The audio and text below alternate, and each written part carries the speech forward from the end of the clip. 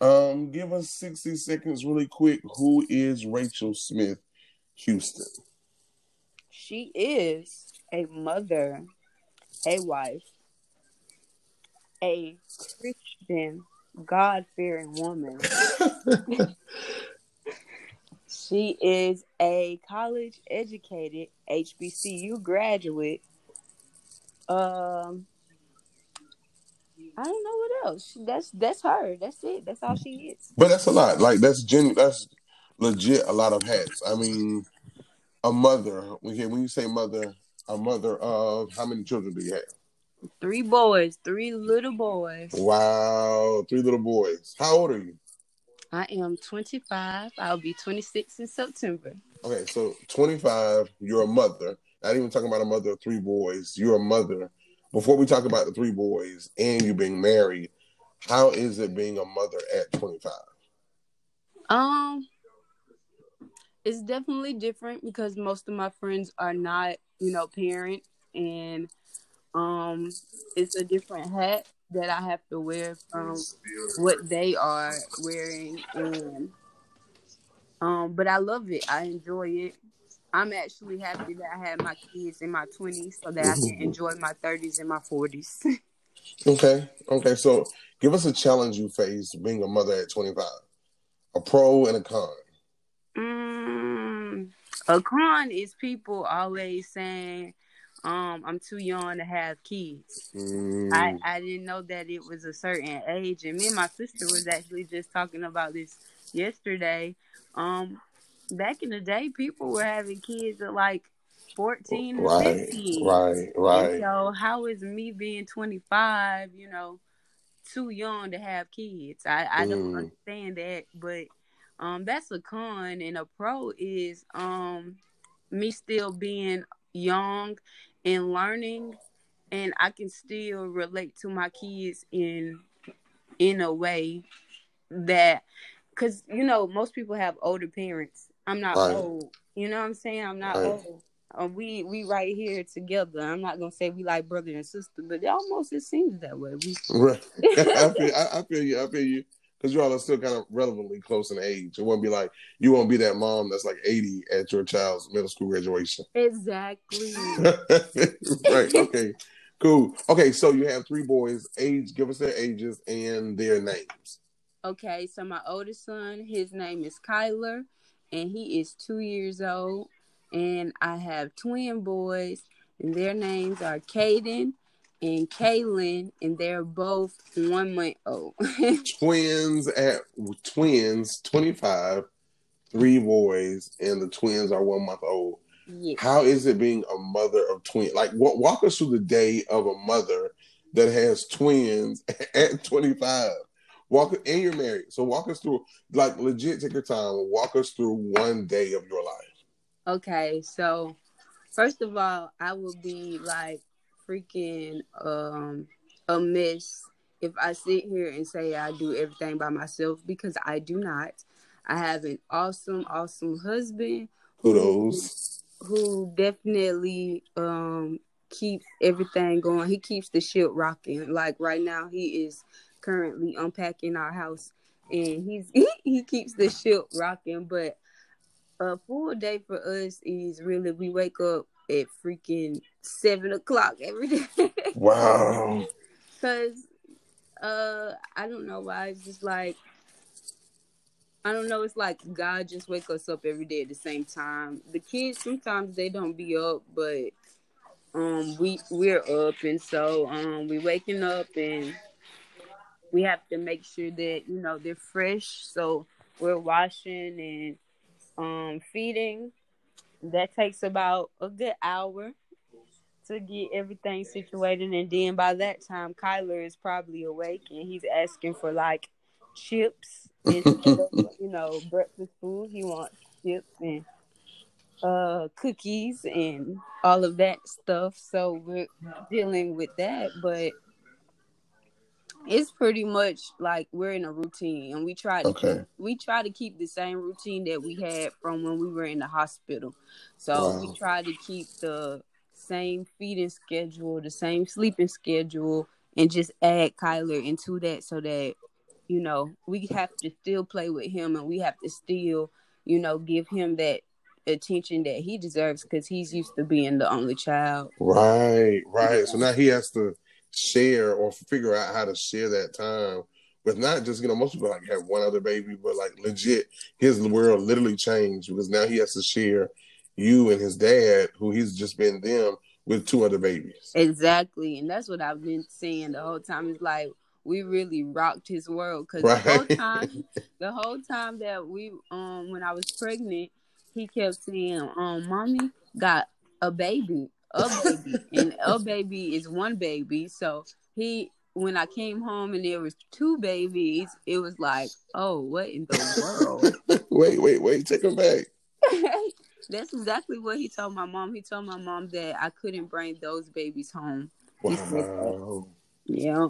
So who's the disciplinarian, and who's the one that the kids are gonna get over on? They'll probably get over on me. Because Blake is definitely the disciplinarian, and I have just the hardest time with, I don't know, because I'm just like, they're only little, so I just have a hard time wanting to discipline them. So Kylie does a lot of stuff that requires discipline, but then I'm like, okay, we can find another way to do it. We don't have to like spank him, or we don't have to do What? Okay, so that's a good conversation. Okay, so this is the kitchen table, so we're gonna have candid conversations. So did you grow up getting spankings? Man, what? I grew up getting spankings. I got more spankings than anybody in this land, I'm sure. Like, I was talking to somebody today, legit, not too long ago, and they were like, their father would freeze a wooden spoon and spank them with a wooden spoon. I was like, do you need counseling? Right. Because legit, that was abuse, man. You need prayer. Right. Like, that hurt. Okay, so are you going to spank? If you're not going to spank, is that a conversation in your home? And what do you think some other things are that you could do instead of spanking? Okay, so we do pop Kyler. Okay. A little pop, for right now, because I mean he's only 2. But I have this ruler, and all I have to say is I'm gonna go get my ruler. And I feel like he understands where I'm going with it from that point on. Like, he just chills or I say, like, where's my ruler at? Where's my ruler? And he just go sit down or he go hide because he knows that, this ruler, I mean business. So, I don't want to be strictly a family where we strictly spank our kids. I feel like at some point I would like to sit down and talk with them when they're in the wrong, and like kind of explain why I'm upset or why I'm disappointed. And I feel like, because when I was younger, I feel like my mom being disappointed in me hurt worse than her spanking me. You see what I'm saying? That's real. I was like that. So I feel like if I explain to them why I'm disappointed in them or why I'm upset with what they're doing, then that would hurt them worse than, me sitting there and like, I'm gonna go get my belt and I'm gonna spank their behind, Okay.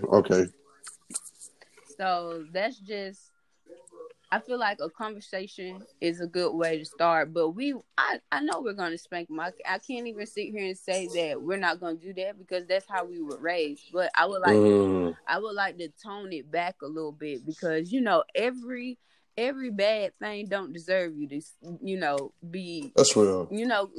That's real. All the bad stuff that we do, we get sent to jail.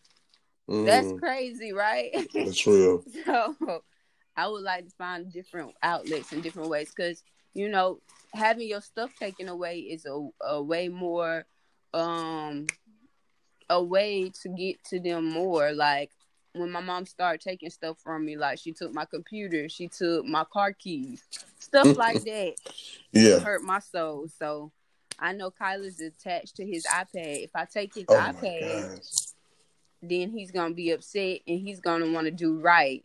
You know what I'm saying? Right. Stuff like which that. Is great. So do you think the pattern for parenting has, I don't want to use the word change, but altered with the way our world has progressed. You know, when we were growing up, we didn't really have like iPads and things, so we weren't really attached to that.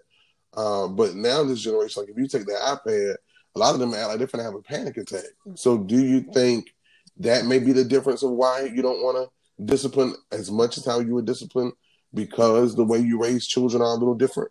Okay, so I'm gonna say that I'm one of those parents who definitely helped my child become attached to an iPad, and I really wish, I can change that, but I can't. So I mean I can, but what we're gonna do is limit the time on the iPad and limit how long he has it. You see what I'm saying? But is that a bad thing though? I mean, I don't want to interrupt, but is that a bad thing that they're already been taught how to function technology? Because Yeah. now they have like parental locks and things. So, but is that going to be their new world? Yes, this is a very bad thing, and it's already a new world because if you think about it, look at we worked in the school system this year, so look at how they're teaching our kids. They're not using pen and paper anymore. They're Wow. using tablets and computers, Chromebooks, or whatever the case may be. These kids really don't need pen and paper. I can't tell you that I walked into a classroom this year that they weren't using a Wow. Chromebook or some type of electronic device. These children thrive off of electronic devices, and I don't want my kids to be those kids, but if Wow. they are those kids, like this is their world. It was different for us because our parents, one, that wasn't around like that, and our parents was like, get out my house, go outside, and don't come back to the street lights no Right. more. We can't do that because we're scared that what's gonna happen if I send my child outside? They're gonna get That's shot, good. That's good. or somebody gonna come around and snatch them. We can't send our kids outside like that by themselves anymore. And not saying that I'm trying to send my child outside alone, but I feel like I had very minimum supervision, but I Yeah. knew my boundaries. You know what I'm saying? Yeah. Yeah. It wasn't something that I'm just gonna go outside and I'm gonna walk down the street on the south side of Valdosta and I'm just gonna go walk down the street and hang out. No, ma'am, no, sir. I stay on my street and in my boundaries, and I knew that if the street lights come on, I go home. That's that. But we can't do that with our kids anymore because we have people out here snatching kids. We have crime like shootings and all kind of craziness that I'm just afraid to send my kids outside for. Right. Right. I know. I can agree because when we were growing up, like we could ride the bike down the road. But now, if I heard one of my siblings was riding the bike down the road, I'd be like, "Man, y'all get in the house. What are y'all riding down the road for? It's dangerous."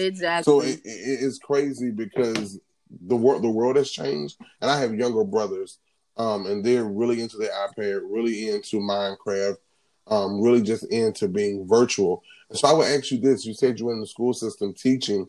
What would you say to a parent who is considering their child doing virtual learning? You being in the school and you're working with students, what advice would you give to a parent who has not worked with their child educationally? First of all, I'm gonna send them all my prayers and love and hugs. Okay, but when it comes to virtual learning, I I hurt for these kids because I was one of those children that had to be in front of my teacher to learn. That was me.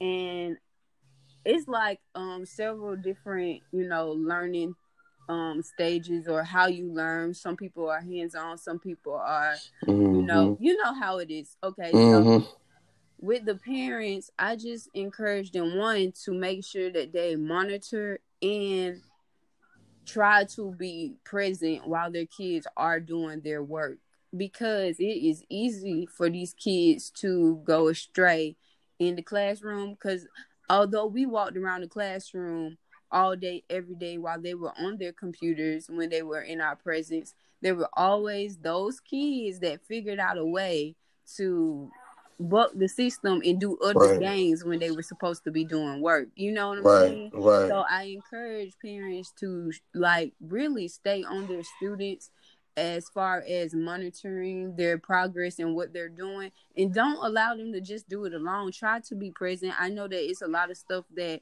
you know, is different from when we were in school or when their parents were in school, because most of these kids have parents that are literally around our ages, and Right. then and then some of them do have older parents that are like in their late 40s or, you know, early 50s or whatever the case may be, but they should still try to be present and figure out a way to help. Also, if there's anybody in their town or whatever the case may be that might be offering tutoring, take that help. Take that open door so that you won't be so stricken to helping your kid. Let somebody else come in and give your kid that help. Right. I know one of my sisters, she does this thing on Facebook and YouTube where she does 2 minutes on every Tuesday, and she teaches a history lesson. She's a history teacher and a language arts teacher up here in Clayton County, and she teaches she call it teaching on purpose, and she teaches 2 minutes every Tuesday a history lesson. Wow. And her students love it so much, and they are actually very sad that they won't see her this year. But she started that when this whole pandemic started, and then it's just been growing, growing, growing for her, and it's been a great, great thing.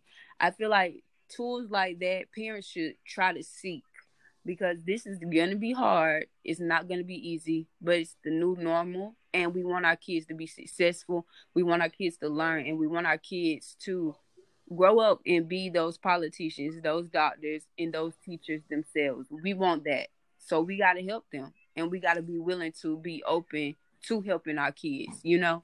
That's real. That's real. You joined in at the kitchen.